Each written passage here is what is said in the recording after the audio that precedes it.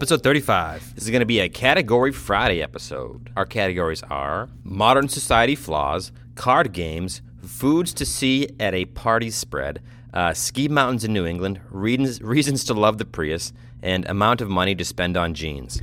Right off the bat, I almost exclusively wanted to record this categories episode today so I could work in the Modern Society Flaws topic.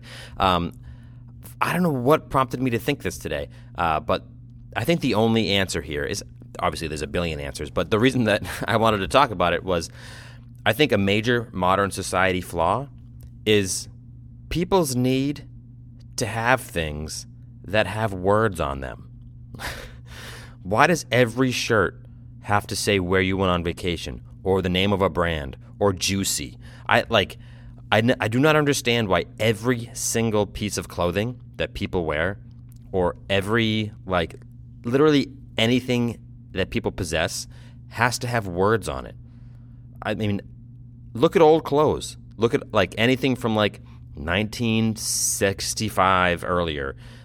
Nothing is name brand stuff. So if you're ever wondering if, if capitalism has taken over, look in the mirror and see if you're a walking billboard for any other company, or if you're, again, if you're walking in the back of your pants to say juicy. Only a couple of mine do. But if you have all your pants and they say juicy or, sexy, maybe think about yourself. Also, I'm holding a marker and I'm clicking it. I don't know. That's annoying. In a very close second place in modern society flaws is traffic. We got to figure that out. Card games. Card games, if you know anything about me and Soph and the way that we spend our time, playing cards is probably my favorite pastime. I find if I'm just hanging out and I'm sitting at a table, unless I have something very specific to talk about with somebody, I personally really struggle with conversation. If you're playing cards, though, if your hands are moving, at least I'm saying for me, if my hands are moving and my brain is semi-engaged in something else, I can enjoy a conversation much more easily.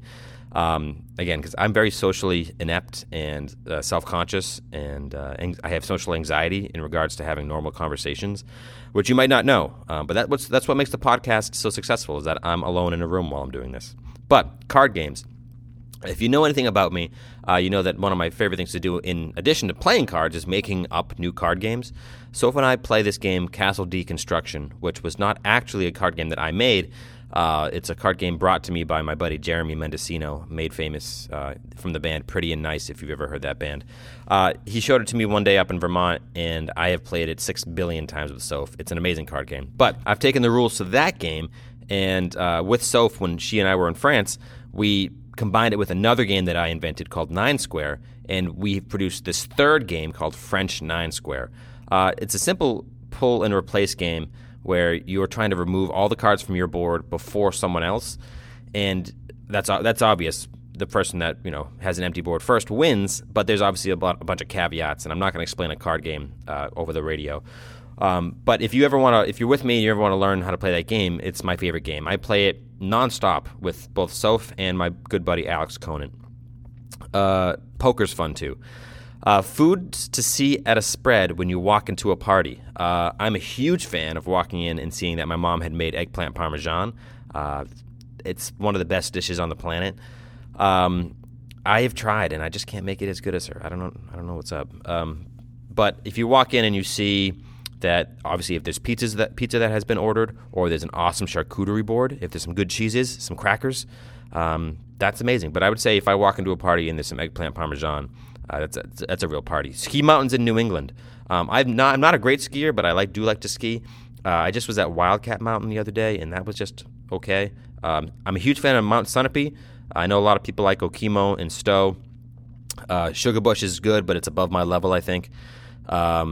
There's obviously, if you're just starting out, Pat's Peak and Bradford are fine. But if we're really talking mountains here, I haven't really done anything in Maine. So if you've skied in mountains in Maine and you like them, let me know. I'll check them out. Reasons to love the Prius. Here's a great one.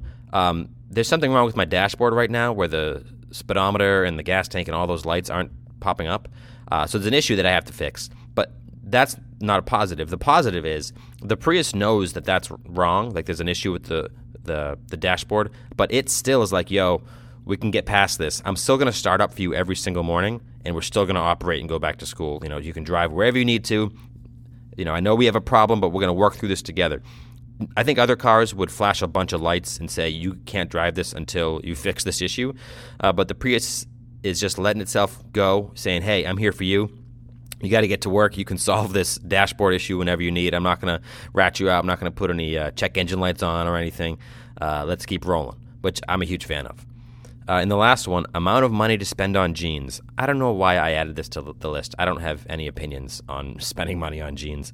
But if I'm really up against it and I had to say something, I would say that the amount of money to spend on jeans is probably $11, which then implies that you're buying them used and that they are going to have a continued life.